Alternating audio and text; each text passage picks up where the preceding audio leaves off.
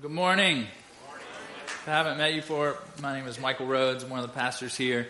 And if you're new with us, maybe you were here supporting a family that was on stage, welcome. You came on maybe a difficult Sunday here because we're going to talk about God destroying the earth and tormenting unrighteous people. All right? So, welcome to Veritas. We've talked about this often in Revelation, and it keeps coming up. So we want to be faithful to the text and keep talking about it as often as it comes up, even though sometimes we'd love to avoid it if we could. But we're just going to keep talking about it, right? So you do in this passage in chapter 15 and 16, what you're going to have this morning is God destroying the earth as we know it. And he's going to bring about agony on those who aren't believers. And it's heavy. There's some heavy stuff in here.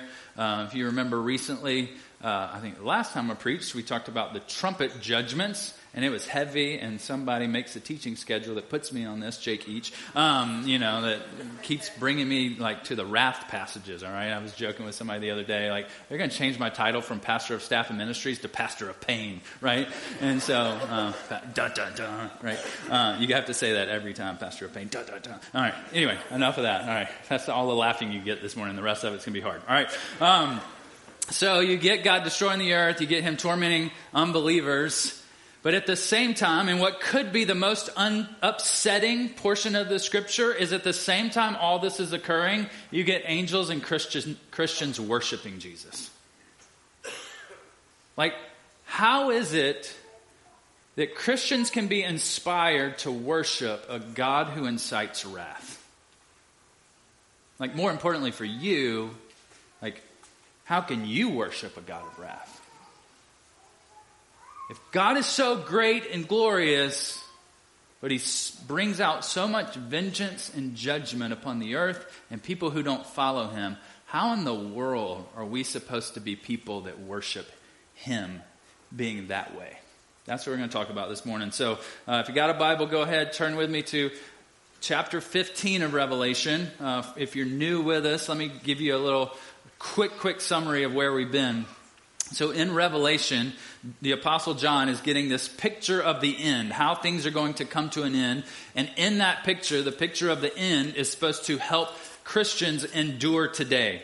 All right? And it was written to 7 churches back then. That was to look at the complete church, the universal church for all time. And it was written for our blessing and our endurance. So as God gives John this picture of the vision of what's to come, is to motivate us to keep going on and keep pursuing Jesus today, even when it gets hard. Because if you remember in Revelation, these churches, the original audience, they were in the midst of tremendous persecution.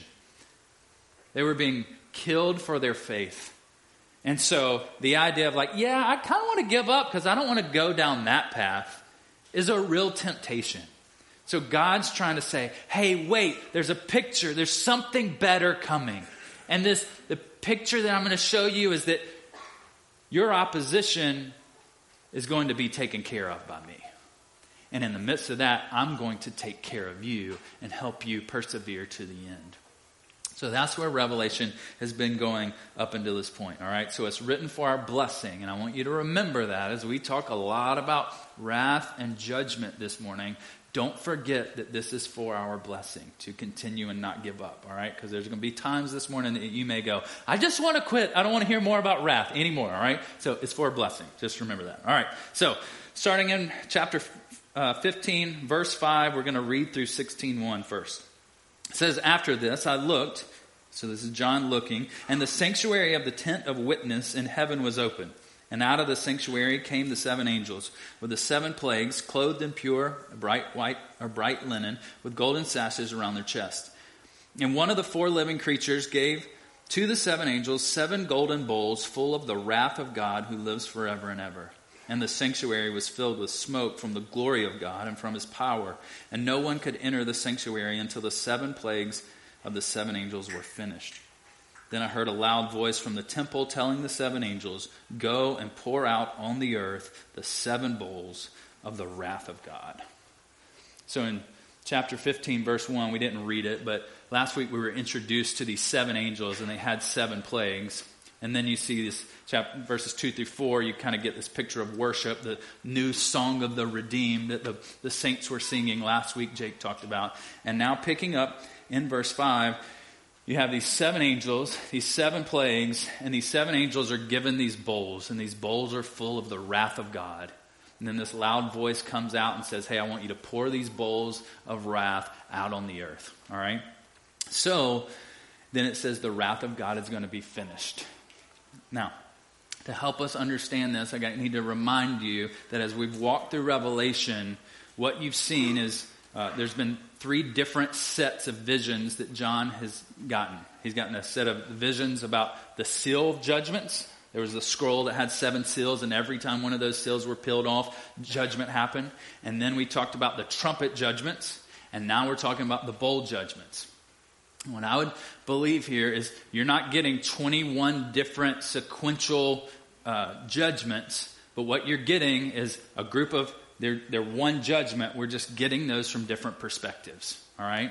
And over, because the same things are happening in almost all of them, you get to the end of them, the same thing happens each time. The 7th one is like, the 7th one ends. Oh, judgment's over. Actually, we're going to show you a different perspective of it, right? So in the first set of judgments, those sealed judgments, the perspective that we took, if you think about the cameras at a football field, right? All those cameras, we zoomed in on how the church would go through those judgments, all right? So the church was going to suffer alongside the rest of the earth. And so the camera angle that we were looking at in those sealed judgments was zooming in onto our sidelines. Like, oh, this is going to be hard. God's still sovereign over it all. You can keep going, all right? So you zoom in on our sidelines. In the trumpet judgments, you zoom in on the opposition sidelines because we thought they were hard, but wait till you see what they're going to experience. Those people who don't follow Jesus, it's going to be even harder for them. But if you remember in the trumpet judgments, God restrained his judgment, right? One third of the earth was affected. 1/3 of the sea was affected. You guys remember this? Maybe shake your head if you do. Some of you are like, that was a long time ago. I don't remember what happened last week, right? So in this, you've got God restraining his judgment and showing mercy throughout the process. And so that when you're looking at suffering in the church and those judgments, you're seeing like, okay, God's sovereign over this. When you're looking at the trumpet judgments, God's merciful in this. This week, what we're going to do is we're going to see these bold judgments from kind of the blimp perspective. This is from God's perspective. This is how he's seeing it all. So not just from the church's perspective, not just from the opposition's perspective, but now we're going to see from God's perspective. Now, how do we know this? So in verse 5, it says, after this I looked, and the sanctuary of the tent of witness in heaven was open. So this sanctuary of the tent of witness, or your translation may say the tabernacle of witness, refers back to the tabernacle. So the tabernacle was kind of the precursor to the temple when the Israelites were enslaved in Egypt. And then God brings them out. They wander around in the wilderness for a long time. And God says, hey, while you're wandering around, I want you to set up a place where I'm going to be worshipped.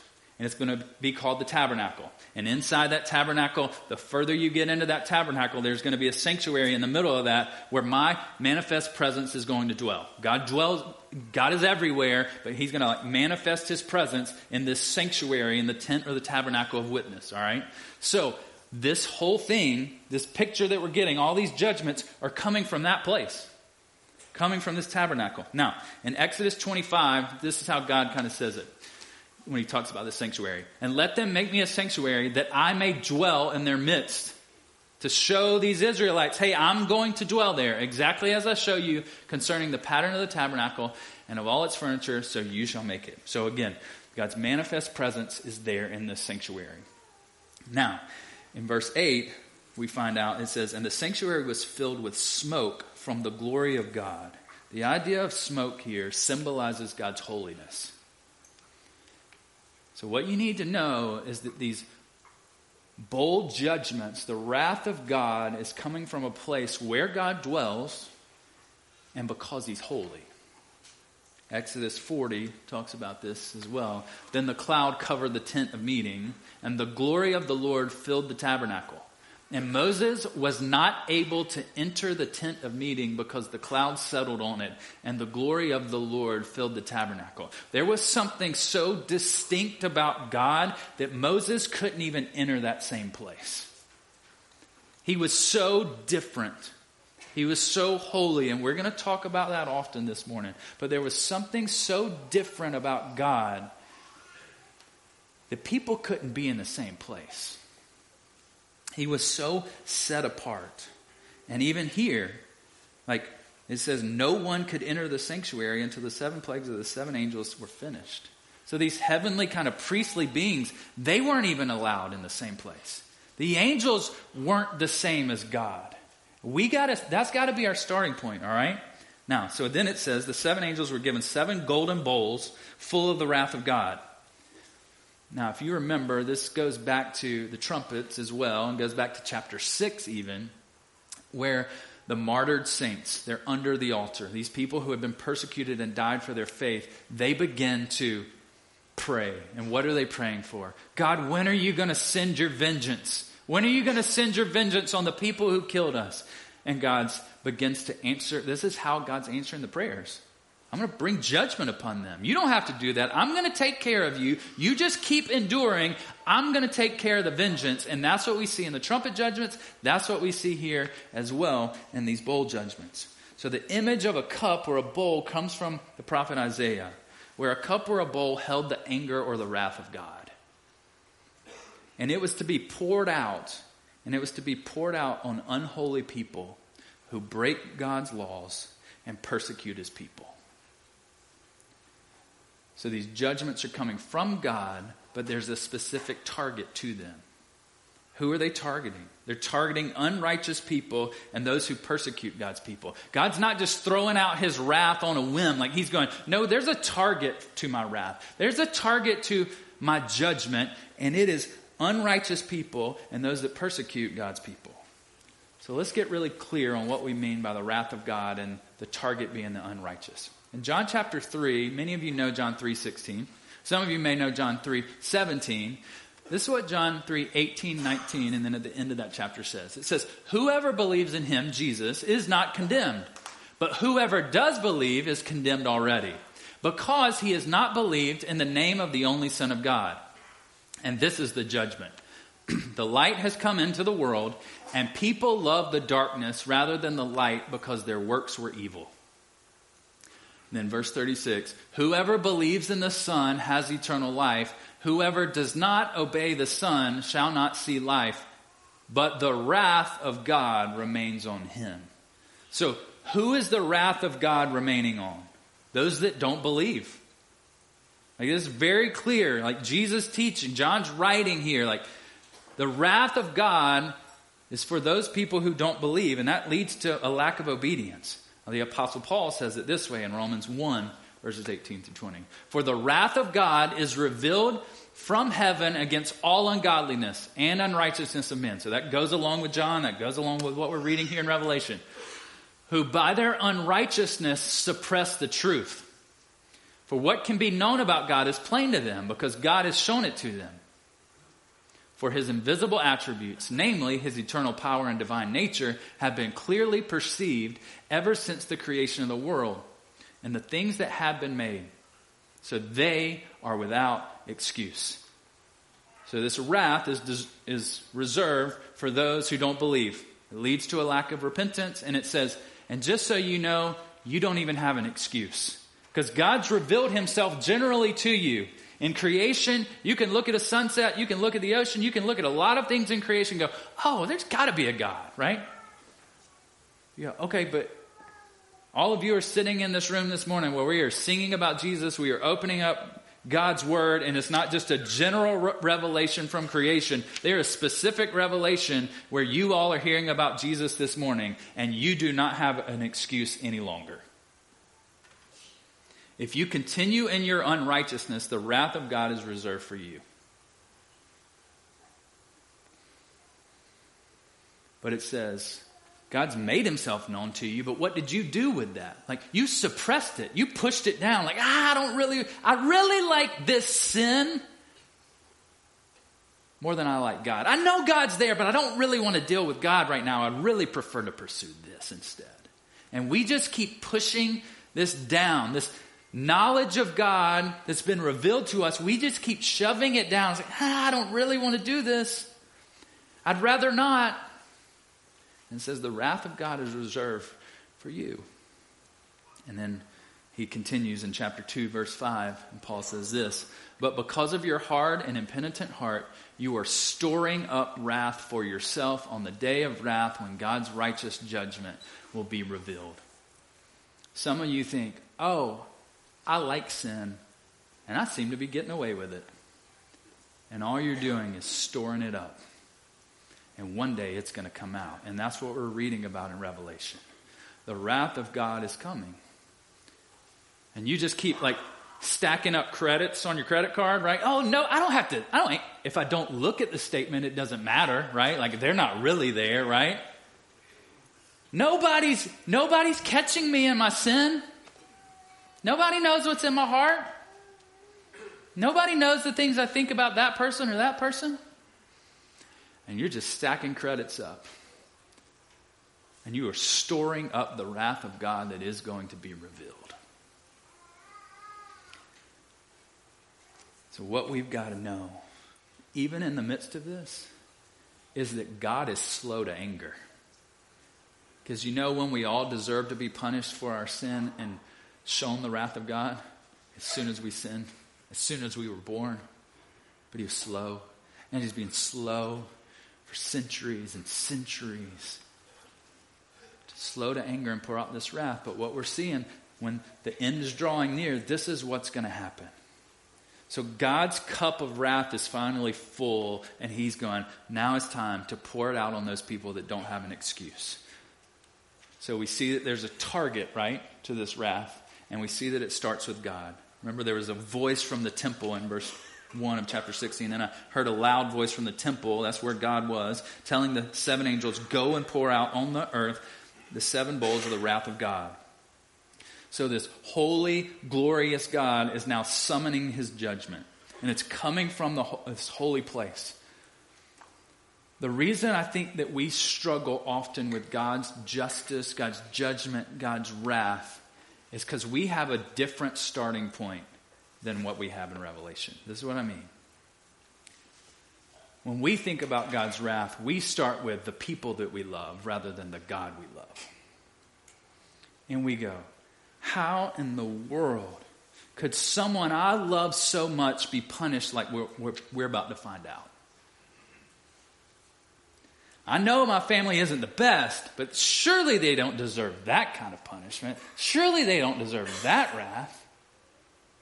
And what happens is we begin to go, oh, we value and fear and love people more than we value and fear and love God.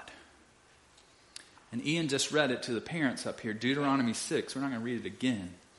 But this is what the Israelites would call the Shema. This was the thing that they were often saying. They were often quoting. They were often praying. This is what they were talking about all the time. What was it?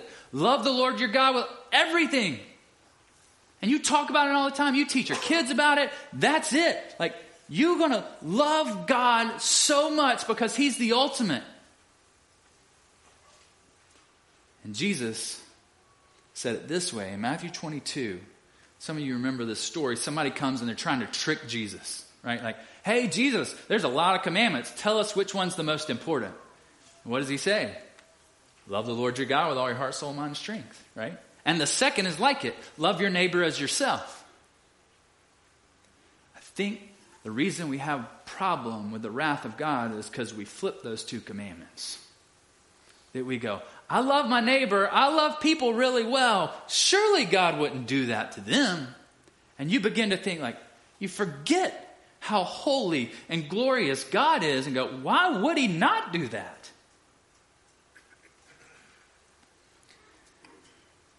Because later on we're going to find out that this wrath was reserved to those marked by the beast. Now, when it comes to mark of the beast, we're not talking about a certain number and a microchip in your head and all those kind of things. We're talking about people who did not love God this way. Kind of the anti-Shema, right? Like, oh, you didn't value fear and love God above all else. I think that's what's happening, is the reason we struggle with worshiping a God of wrath, because we're seeing people as ultimate rather than God as ultimate.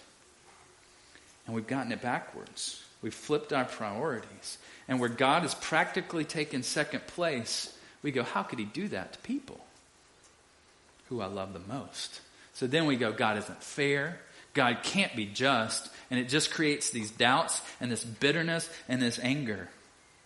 And we go, God's not doing a good job. I would do it differently. One pastor said, we do a terrible job at being God. We do a terrible job at being God. God doesn't do it the way we would do it, because we're not God. We're not holy. We're not glorious. We're not awesome. We're not majestic, and we're not wonderful, but God is. Now, I'm not saying that we have to make a choice between like loving God or loving people. That, like 1 John says something very different. Like, if you love God, that's going to overflow in how you love people. But if all you do is love, value, and fear people above God, you've changed what this life is about. And that's why God's wrath is hard. We've got to begin with the starting point that God is holy and God is glorious. So what does this wrath look like coming from a holy, glorious God? We're going to look at verses 2 through 4 of chapter 16 and then 8 through 11. So the first angel went and poured out his bowl on the earth, and harmful and painful sores came upon the people who bore the mark of the beast and worshipped his image. The second angel poured out his bowl into the sea, and it became like the blood of a corpse, and every living thing died that was in the sea. The third angel poured out his bowl into the rivers and the springs of water, and they became blood. Jump down to verse 8. The fourth angel poured out his bowl on the sun, and it was allowed to scorch people with fire. They were scorched by the fierce heat, and they cursed the name of God who had power over these plagues. They did not repent and give him glory. The fifth angel poured out his bowl on the throne of the beast, and its kingdom was plunged into darkness. People gnawed their tongues in anguish and cursed the God of heaven for their pain and sores. They did not repent of their deeds. Let's just let that sit for a second. That is the wrath and judgment coming from God. And it's painful and it's agonizing. And there's sores, seas turn to blood, there's death, there's fire, there's darkness, and there's just straight up agony. People are gnawing at their tongues.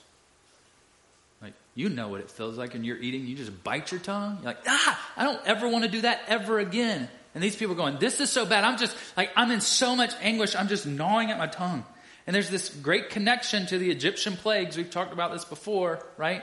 Where there's boils and there's hell and there's all these other things.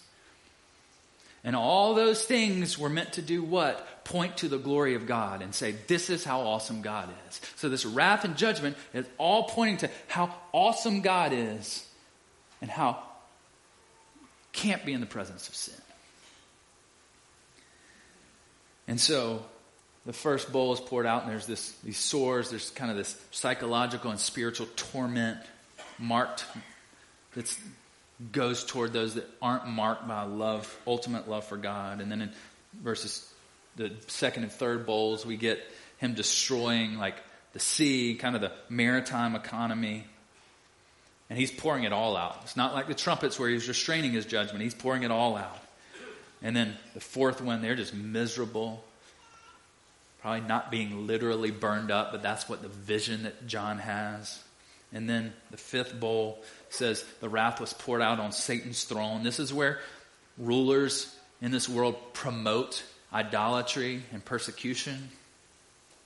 And they're going to be plunged into darkness, and they're going to be separated from God, which is the worst thing ever, to be separated from your Creator. And they're going to be separated from their Creator, from a holy, glorious God forever. That's why it's the most painful, agonizing thing. And it gets worse, verses 12 through 16. The sixth angel poured out his bowl in the great river Euphrates, and its water was dried up to prepare the way for the kings from the east. And I saw coming out of the mouth of the dragon and the mouth of the beast. Those are things we talked about in chapters 12 and 13. And out of the mouth of the false prophet, 3 unclean spirits like frogs. For they are demonic spirits performing signs, who go abroad to the kings of the whole world to assemble them for battle on the great day of the God Almighty. And there's a quote from Matthew 24. It says, "Behold, I am coming like a thief." This is Jesus. "Blessed is the one who stays awake, keeping his garments on, that he may not go about naked and be seen exposed." Verse 16, "And they assembled them at the place that in Hebrew is called Armageddon." So this 6th bowl is poured out, and it's poured out on the great river Euphrates, which symbolized God's judgment on Babylon. Jake talked about Babylon a lot last week in chapter 14. What was Babylon? It represented the anti-kingdom of God. It represented a man-centered kingdom and not a God-centered kingdom. And remember what they were doing with this man-centered kingdom, the ways of this world. What were they doing? They were drinking it up, right?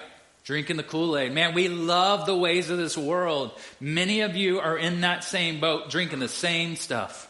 I love the ways of the world. I'd prefer not to be part of the kingdom of God. I really love the ways of the world, and it's really satisfying. And God says, I'm going to bring judgment upon that, and I'm going to dry it all up. And what you thought was going to satisfy you forever is going to be dried up, and you're going to realize, oh man, I'm in a bad spot. I'm in a really bad spot. It's this ungodly worldview promoting an ungodly society as a good thing. And they're just drinking it up. And the wrath of God's going to be poured out. And it's just going to dry it all up. And when that happens, it's going to set kind of 3 opponents of God and his people into motion. The dragon and the beast, again, talked about in chapters 12 and 13. Go back and listen to that sermon. All right. And then it talks about the false prophet. There's going to be deception that enters the church. And people are going to be deceived to worship idols, even from within the church. And they're going to be led by unclean spirits that for John look like frogs at this point. But they're demonic spirits behind this deception that's going to enter the church. And when this happens, this deception is going to start to assemble all these people leading man-centered kingdoms. All these political authority figures of this ungodly, worldly system, they're going to all come together. And they think they're all going to come together and they're going to just destroy all the saints. But it's a little bit like, joke's on you, because you're coming together and you're going to face the wrath of God one final time. You thought you were getting away with it, but you're not. And now we're going to talk about this final battle, this final war later as we get through Revelation. Let me just go through it real quick. So in verse 15, you have, again, Jesus being quoted. And he says, "Hey, behold, I'm coming like a thief. I'm going to return," is what Jesus is saying. "Blessed is the one who stays awake, keeping his garments on, so that he may not go about naked and be exposed." Now, what's he talking about? He's saying, as the end draws near, church, be alert. Be aware of this deception that's coming, okay? Don't start worshiping idols. You're going to be deceived to run after the ways of this world. Don't go there, but clothe yourself in righteousness. I wish we had time to go through Colossians 3. It'll be a great chapter for you to read this week about clothing yourself in righteousness. Stay alert. Stay awake. Don't give in to the idols. Don't be deceived. And the way that you do that is to clothe yourselves in righteousness, because that way you're going to avoid the shame of being exposed when the wrath and judgment of God comes. Okay? Then in verse 16, it says, "And they assembled them at the place that in Hebrew is called Armageddon." Now some of you are like, oh yeah, we're talking about the Battle of Armageddon now. I'm ready for this. Like, I'm probably going to disappoint you, okay? So the translation that we have here is actually Har, H-A-R, Megiddo, all right? It means the hill of Megiddo. I don't think this battle is going to be some crazy, crazy battle where everybody comes together and everybody's in one place to get destroyed. Because it's not this mountain, this battle, this huge on this mountain. It's talking about this plain. It had like a 70-foot hill, all right? We're talking about like Mount Trashmore here, all right? So like, it's not something crazy, all right? This. I don't think he's talking about a geographical location where all this is going to come to the end at one moment, all right? Now, this plain was a place that Israel had won multiple battles. Over the years, this was a really important place for Israel. So often in their minds signify like, oh, the end's going to come. Like, this is going to be the last battle, right? This is going to be the last battle. And he's going, you know what that means. You know that when we reference that, we're talking about the last battle, all right? I think what this Battle of Armageddon is talking about here is trying to symbolize that the world, the whole world, is going to be defeated. And it's going to be defeated when Christ returns. It's over. It's over. It's this familiar place to these Jewish people who would say, all right, now Satan's going to be defeated, the beast is going to be defeated, the false prophet's going to be defeated, and those who are marked with the beast are going to be defeated. It's going to end. So in the midst of all this, the wrath of God coming down, how are different people responding here? In verses 9, 11, and 21, let's back up and see how unbelievers respond. In verse 9, it says, they were scorched by the fierce heat, and they cursed the name of God who had power over these plagues. They did not repent and give him glory. Then verse 11, and cursed the God of heaven for their pain and sores. They did not repent of their deeds. And then verse 21, and great hailstones, about 100 pounds each, fell from heaven on people, and they cursed God for the plague of the hail, because the plague was so severe. So what did people who were not righteous, not holy, how did they respond? They curse the name of God. They curse God. They give him no glory. They curse him because of their pain, and they do not repent. How tragic. Like, God's pouring out his judgment, and you're going, I think I like it. He's trying to give you a picture like, no, it's not good. It's actually horrible. And you're just going to curse God in the midst of it. God, how could you do this? You had the power to stop it, but you didn't stop it. You let suffering keep going. Do you really love people, God? Isn't that a lot of our responses when we see pain and suffering in this world? How do true believers respond? Verses 5 through 7. It says, and I heard the angel in charge of the waters say this. Just are you, O Holy One, who is and who was, for you brought these judgments. For they have shed the blood of saints and prophets, and you have given them blood to drink. It is what they deserve. And I heard the altar saying, the altars, those believers, remember the martyred saints, they're all crying out. So believers, yes, Lord God the Almighty, true and just are your judgments. The angel, the martyred saints aren't upset by the wrath and judgment of God, because it makes sense to them. Again, they prayed for this, and God's just answering their prayers. But I think there's a key term in verse 5. It says, just are you, O Holy One. When we have talked about the wrath of God over and over in Revelation, we've talked about the wrath of God from God's sovereign perspective. We've talked about the wrath of God from the perspective of his mercy. Jake talked about the wrath of God in relationship to love. Today I want us to finish talking about the wrath of God in relation to his holiness. The wrath of God in relation to his holiness. Because his holiness is mentioned in chapter 1, 3, 4, 6, 9, 15, and 16 of Revelation. So it's a big deal because it's repeated. It's the only characteristic of God that's repeated back to back to back. Some of you remember the picture of the vision that Isaiah, the prophet Isaiah, gets of the Lord seated on his throne. And it's this amazing picture. And the angels are all surrounded and they're singing this song. And what are they singing? Holy, holy, holy is the Lord God Almighty. The whole earth is full of his glory. And this cloud is there and it's his glory. It's such a similar picture to Revelation here. He's holy. He's glorious. Nobody can enter his presence. And what is Isaiah's response? He falls on his face and he says, woe is me. Woe is me. We know from the woes in Revelation refer to judgment. Judgments, bring it on me. I can't even be in God's presence. I can't do it. Because you're so holy and you're so glorious, God. Guys, I don't think that we often view God this way, though. Because when we understand the holiness of God, it makes the wrath of God so much more appropriate. Because God is distinct and he's separate. When I talk about the holiness, I'm talking about God's absolute moral purity. He's morally flawless. And because he's flawless, it separates him from us. He's different. This is like the crowning characteristic of God, that he's holy, that he's set apart, that he's distinct. But see, oftentimes I think when we sin, we just think like, oh, I'm just sinning. It just affected my mind. It just affected my marriage. It just affected my kids. No, when you sin, it is an offense against a holy, righteous God. We've got to see that our sin is so much more than just an offense against somebody else. So why would God pour out his wrath on unrighteousness? Because he's holy. He's holy and glorious. He is set apart.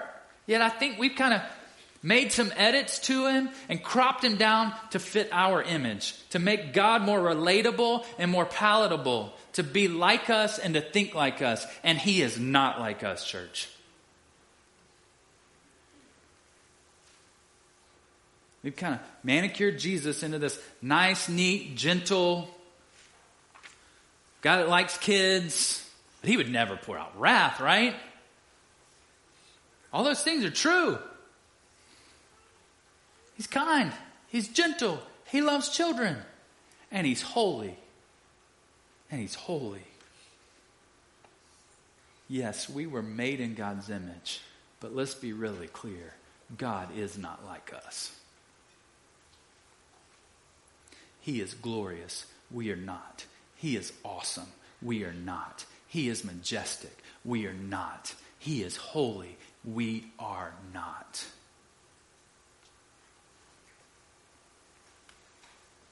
We struggle with justice and wrath of God because I think we make Jesus and we make God and shape him into our own image rather than seeing him in all his glory and all his holiness. But when we recognize holiness, wrath makes sense and worship makes sense.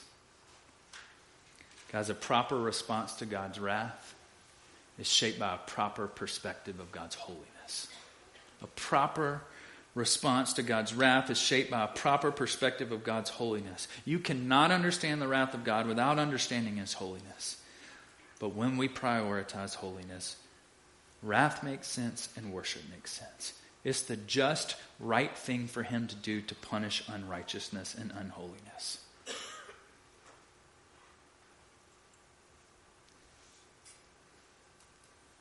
Seventh bowl is eventually poured out in verses 17 through 21. We're not going to read it, but it's poured out. And in verse 17 it says, it is done.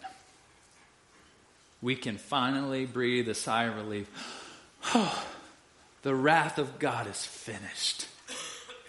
The wrath of God is finished. It's over. The lightning comes, the rumblings, the thunder, the earthquake, the hailstones, it's all over.